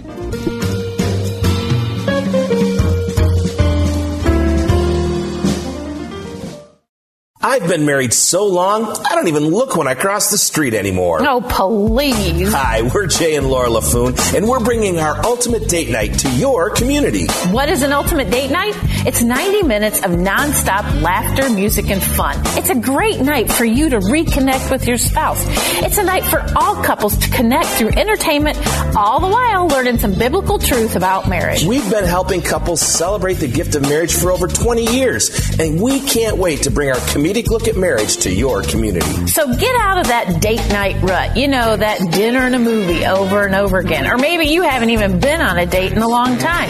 Join us at the Ultimate Date Night and get ready to laugh. And get ready to connect. Grab your spouse by the hand and join us at the Ultimate Date Night. Word FM presents the Ultimate Date Night with Jay and Laura LaFoon, Friday, February 1st at Christ Church at Grove Farm. Tickets just $48 a pair. Reserve now at wordfm.com/date night. This is going to be the year. This is the year you are finally going to get more sleep, real sleep, deep sleep, the kind where you wake up feeling fully rested, refreshed, and ready to take on the day. Well, put your head on MyPillow. This is John Hall. There's no better time than now to make MyPillow your pillow. Stop tossing and turning and get the support you need in your quest for a better night's sleep.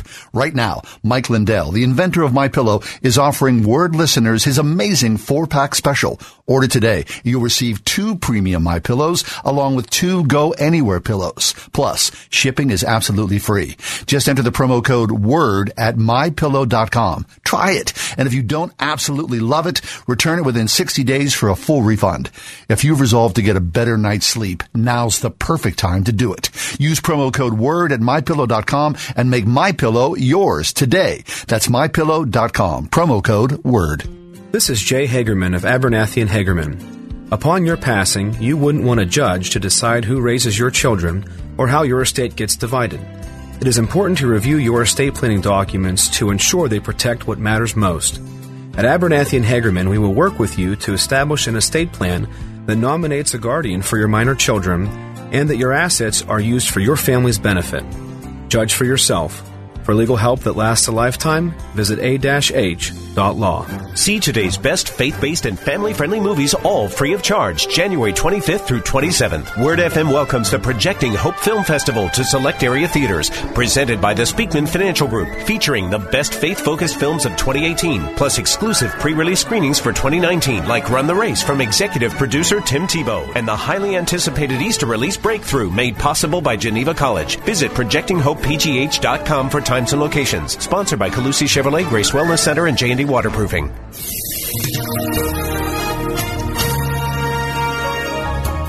Cloudy, brisk, and colder tonight. There can be a flurry early and then a better chance for a couple of snow showers later on, a low down to 18. A snow shower to start tomorrow, otherwise mostly cloudy, windy, and cold. Temperatures holding near 20. Some clouds into tomorrow night. It will be very cold, the low near 10. And then cloudy and cold into the weekend with a bit of snow around each day. High 27 Saturday and 32 for a high Sunday. I'm AccuWeather meteorologist Brian Thompson on 101.5 Word FM. It's a beautiful day.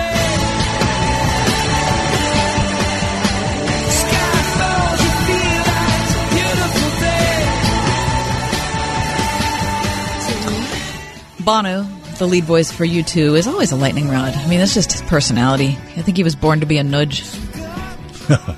Part of it, right? He's often said over the years he has to apologize to his bandmates. You know, like, I'm so sorry that you have to tolerate me and be associated with me all the time because I can't keep my mouth shut.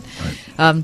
Bono's the kind of person who, to me, I'm grateful to have in the public because he messes with my predetermined view of the world, and he knocks it up a little bit, and I really appreciate that because I need that. You know, I'm a person who, you know, has opinions and, you know, reads a lot, and I need people who are gonna, you know, challenge me, push you out of your lane. Exactly, push me out of my lane, and that's exactly what he's done in my life over many years. Anyway, I was reading an article written today in the Irish Times.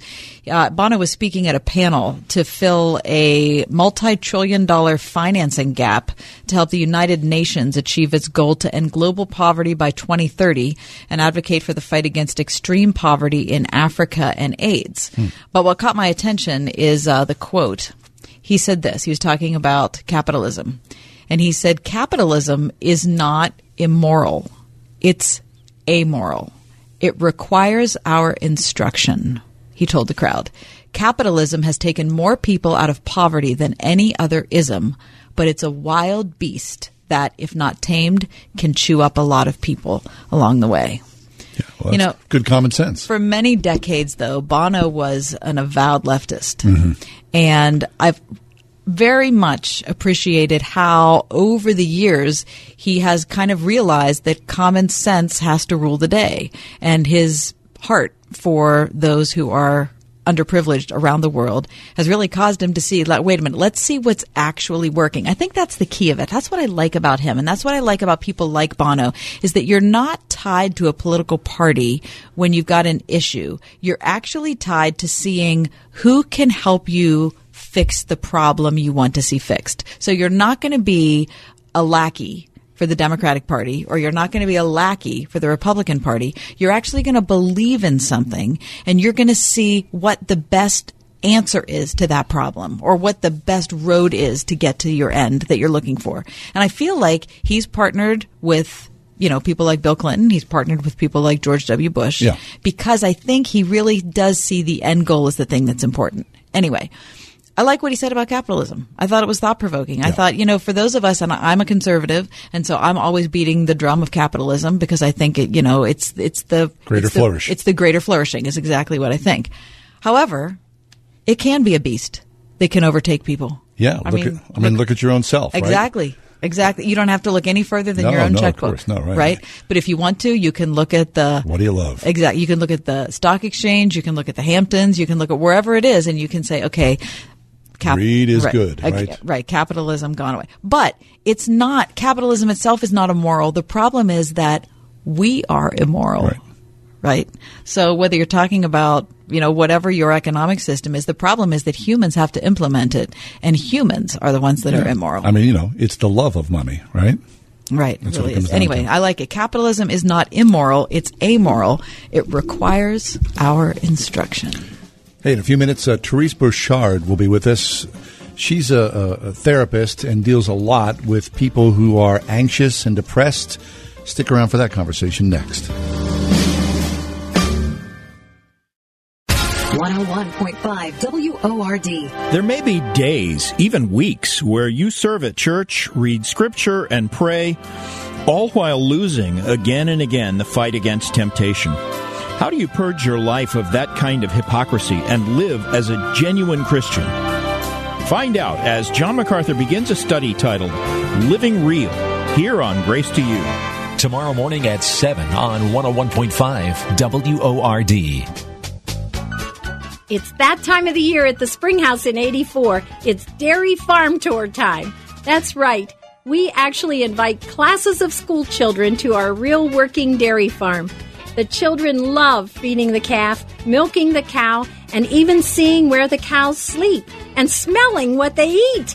Many children today have never even touched a baby calf, nor have they associated the wonderful cow as the source of the milk that they get from the grocery store. At the Springhouse in 84, we are so committed to teaching children about farming and helping them understand how much the city mouse and the country mouse truly need each other. Call 228-3339 or have your child's teacher set up a date for your child's classroom farm tour and let us share a little of our farm with you at the Springhouse in 84. Jen had a very busy day today. Really busy. First, she dropped her kids off at daycare. Bye, Mom. Then she had a few minutes before yoga class for a coffee.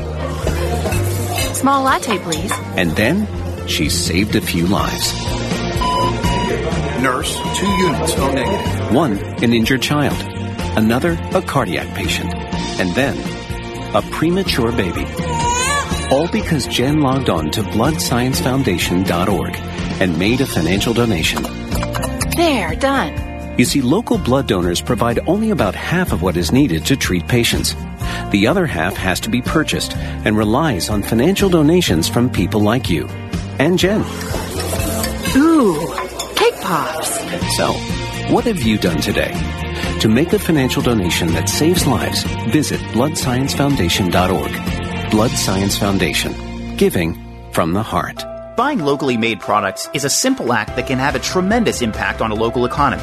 Since our company was founded nearly 30 years ago, the Original Mattress Factory has offered quality mattresses that are hand-built in our own factories and sold directly to you. Plus, we're not just locally made. We are also locally owned by our employees who live, work, and play in the same communities as you. So stop by an Original Mattress Factory store or visit us at originalmattress.com to see the difference local makes for yourself.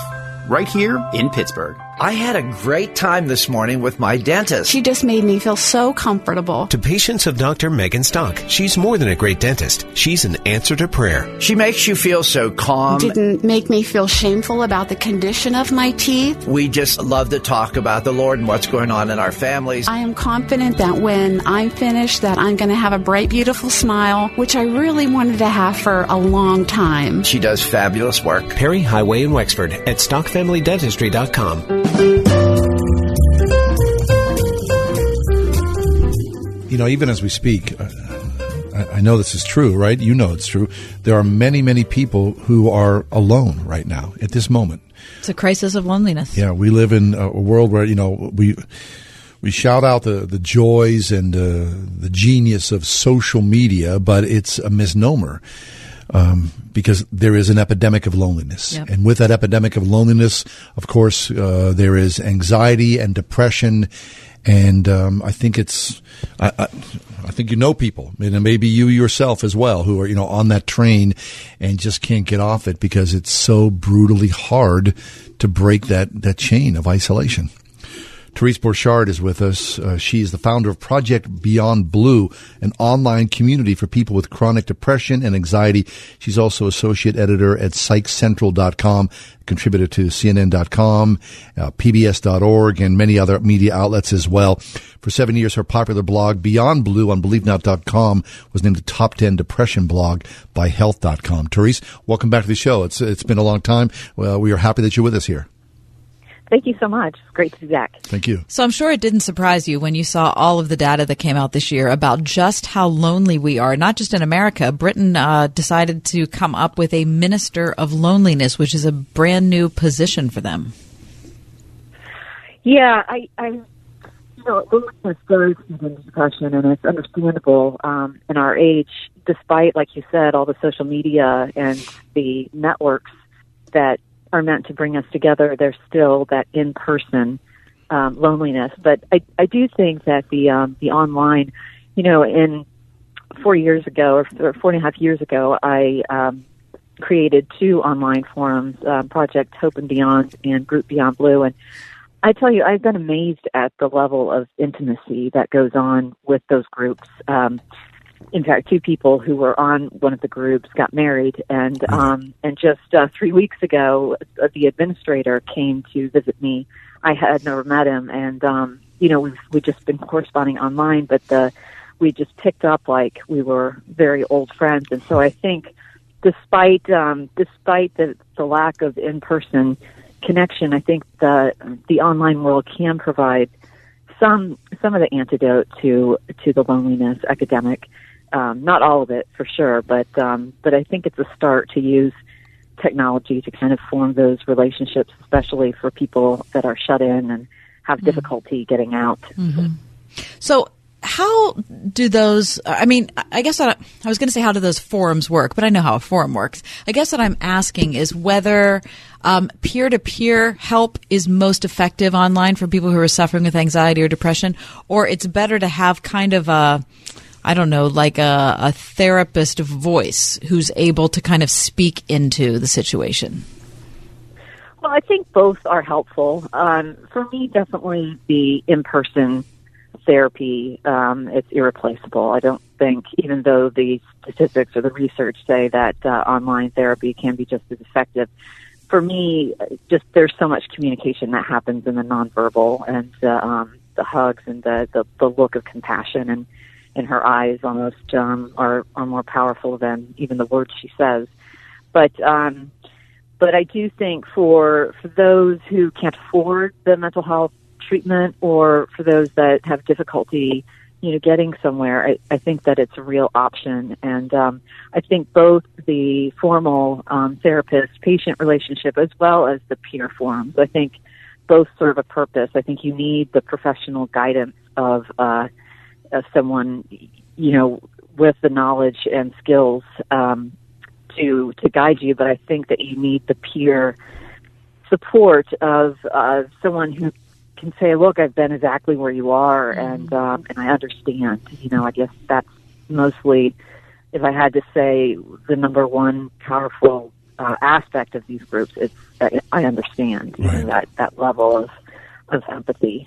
Teresa, what about the stigma? I'm old enough to remember, knowing someone who was going to therapy for the first time, and, it was a small scandal that people were like, they would hide that they were going to see a therapist. Does that still exist? People who have some sort of, fear of going to see a therapist because of it?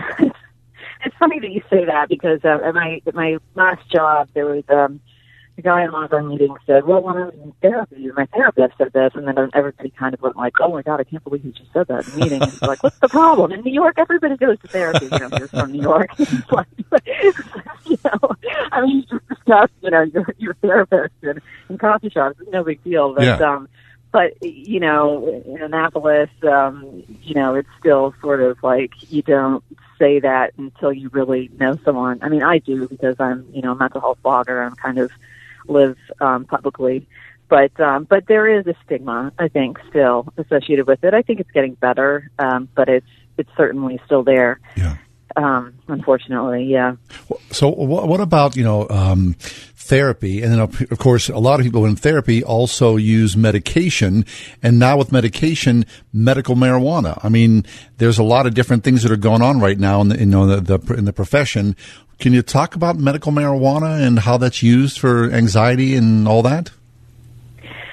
I'm mixed on that. I talked to several doctors who didn't think it was a good idea, especially like in my case, I have a history of substance abuse, so it's it has the addictive quality. She just didn't want to risk that. Yeah. But for other people, for parents, especially one parent I know with a son who's ADHD, very severely, it's been a godsend for him, and because he didn't respond to some of the medications, or they gave him terrible side effects, and so it's helped him manage his symptoms enough to stay in school and to succeed. So I wouldn't rule it out, but I do think that you have to be very careful, especially if there's a history of substance abuse or anything like that. And I do know with bipolar, there's definitely there's hesitation there.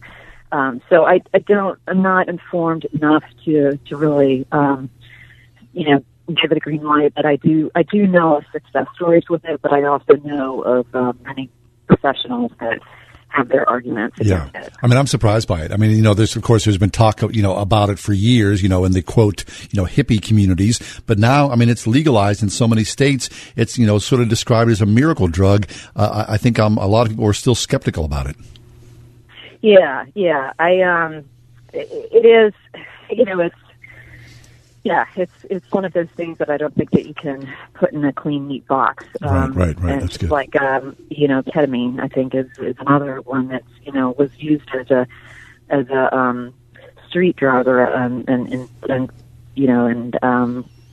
clubs, but now is used for severe suicidal depression. And although it's, the jury is still out, to some extent on it, I know of several people with severe depression who have been helped greatly by it. So, I think in the realm of depression medications and therapies, we're just now discovering so much. I think we're really on the frontiers of exploring just new classes of drugs and new research of brain stimulation, deep brain stimulation, and all sorts of technology that can really help us.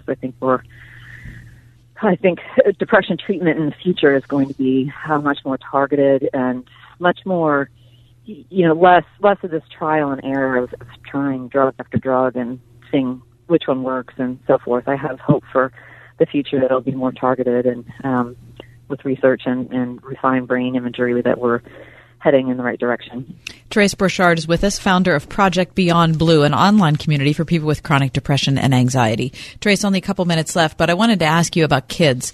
I spent a lot of my time with girls that are between the ages of about 12 and 18, and I cannot believe how widespread the issue of anxiety is. I cannot get over it. And I wonder, I think back to when I was between the ages of 12 and 18, and I wonder if we all had anxiety and we didn't know it, or we didn't know how to label it, or if it's a new age, or if now we're making kids more anxious, or now because we've labeled it something, people think they have it. I mean, I don't know what the answer is. What do you think? Well, I hear you, because my daughter is 15, and I see that, on the positive end, I think the girls versus the boys are much more open to therapy. And because I know from the moms that so many of the girls are in therapy, and we were on our way to the beach one time, and one friend was talking about the amygdala, the fear center of the brain, and don't catastrophize, and don't, all these things that I didn't learn until I was 40, in therapy, and I thought it was great. But on the other hand, I agree that the anxiety is coming much earlier, and I don't know if that's because of the pressure. I know that a lot of them are in club sports, and just the pressure of school so much more than we had, and or if it's the breakdown of the family, less family time, less eating together, just basic things like that. I'm not really sure why there's more anxiety. I do think some of it has to do with social media and getting on and seeing pictures of your friends at a party that you weren't invited to. I didn't have to deal with that. I didn't know the parties that I was invited to, thank God. So I think with everyone living openly like that lends itself to more, definitely more social anxiety. But on the upside, I do think that they're talking more among themselves about the anxiety and getting into therapy and that sort of thing. So that's good. All right. Well, thanks, Therese. Therese Borchardt, founder of Project Beyond Blue, an online community for people with chronic depression and anxiety. Find her online.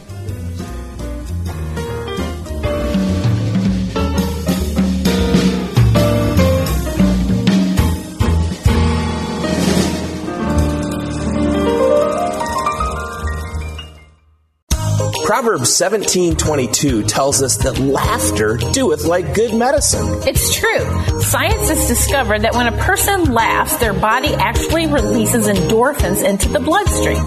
These tiny hormones actually increase the body's ability to heal. So here's a question.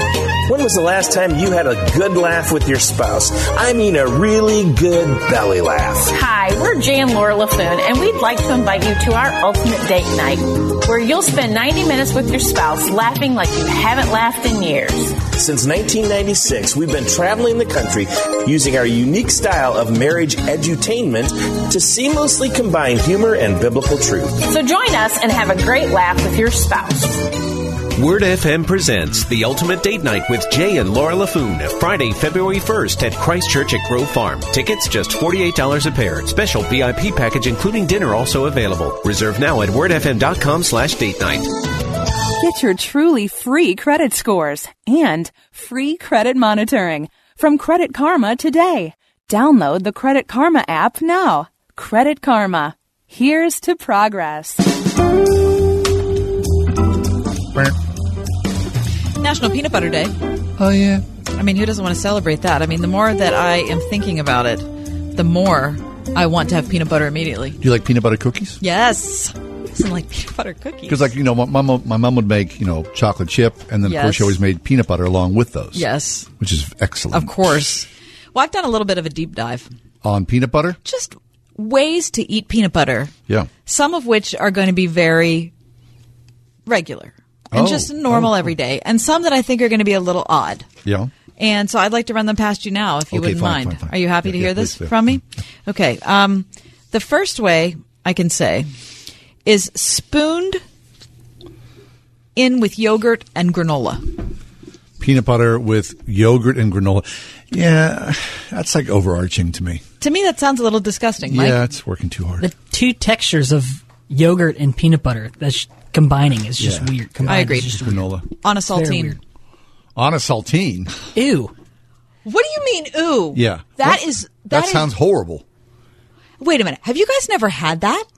No. Wait, are you talking about with the yogurt on it? Or No. I'm sorry. Just the peanut butter Just itself. Peanut butter on a saltine. All right. Yeah. I mean, it's fine. Yeah, that's No. It's one of the great pleasures of life. Really?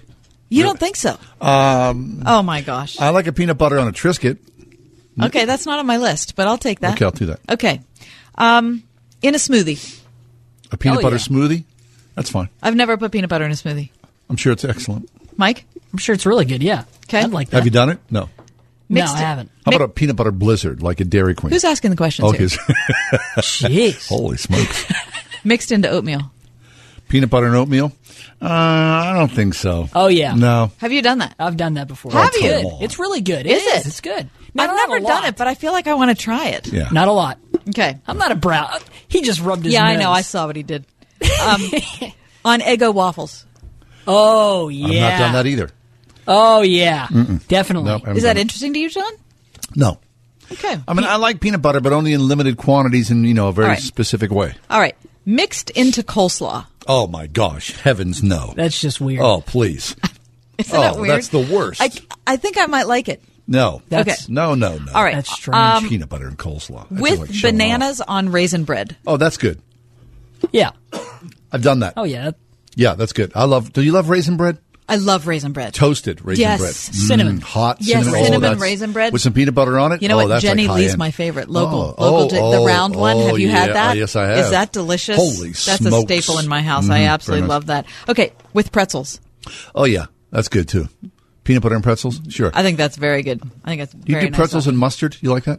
I like pretzels and mustard. Sidebar there. But it's not mustard day. Okay, sorry. It's all right. Wait, before we leave the air, as you were talking about sweets, I just want to give away some tickets to Sweet Sunday as well. Oh, like peanut butter tickets? Well, it's Sweet Sunday is coming up February 24th.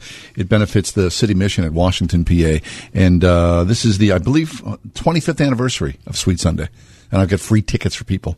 Fantastic. But you have to email me, johnhall@wordfm.com. All right. Okay, Sweet Sunday, John Hall. 24th. Yeah, John Hall at wordfm.com. Yeah, I'm sure there's peanut butter there. What about the orange crackers? The orange peanut butter crackers? The cheese, like that Okay, all right. If I was like sort of stuck like in a, the end of the world scenario and had like a case of those, I feel okay about it. I feel really good about Do those. you? I don't really particularly. It's weird because cheese peanut butter doesn't sound good, but there's something delicious about those. They're fine. With apples. Oh, that's good. Yeah, peanut butter and apples, that's an excellent choice. Mike. Definitely. Talk about texture. Blended into hummus. I'll have to try that. Yeah, you're going to try. Those are two of my favorite things. Really? Seriously, peanut butter? that could Why be. not? You know how peanut chicken. Yeah. So you kind of use peanuts with an entree type of thing. Yeah. That could be very good. Okay. Okay. What about on pancakes? Well, there's other things I'd rather put on pancakes besides peanut butter. Yeah, I think I agree with you on that. Okay. What about on celery with raisins? The raisins, not particularly, but I like celery and peanut butter. Okay, but that's a texture thing. I don't think I want to put raisins on. Yeah, that. all the raisins. Raisins. All right, on a hamburger. Never. I actually tried that at a restaurant. What did you think? And it was actually really good. Really? Okay. It was really. It actually seriously. The sandwich had egg and peanut butter. Oh, okay. All right. So you're going to town. That's a lot of protein. That sure is. Okay. All right. What about on a fried egg with sriracha? Yeah, I'd do that as well. Amen. Yeah. How about with chocolate? Fine. Hey, Sweet Sunday tickets. I got them, okay? JohnHollerwoodFM.com. 24th of February, 25th anniversary. The Ride Home with John and Kathy, a production of Word FM and Salem Communications. 3-star General Michael J. Flynn, head of the Pentagon Intelligence Agency, knew all the government's dirty secrets. He was one of the most respected generals in the military. Flynn knew what the intel world had been up to. He understood its funding. He ordered the first audit of the use of contractors. This set off alarm bells. The explosive new documentary, Flynn, Deliver the Truth, Whatever the Cost, uncovers the facts behind this scandal. Flynn told the truth. He was the most dangerous person for Donald Trump to hire. I find out the worst enemy that I'm going to face in my life is right here in America. They took my assessment and they wanted me to change it. And I was like, I'm not changing it. They had to get rid of Flynn. With in-depth interviews, archival footage, and never-before-seen personal records of the man behind the headlines. I just felt like I was drowning. Flynn, Deliver the Truth, Whatever the Cost. Available now. Watch it today. Go to salemnow.com. salemnow.com.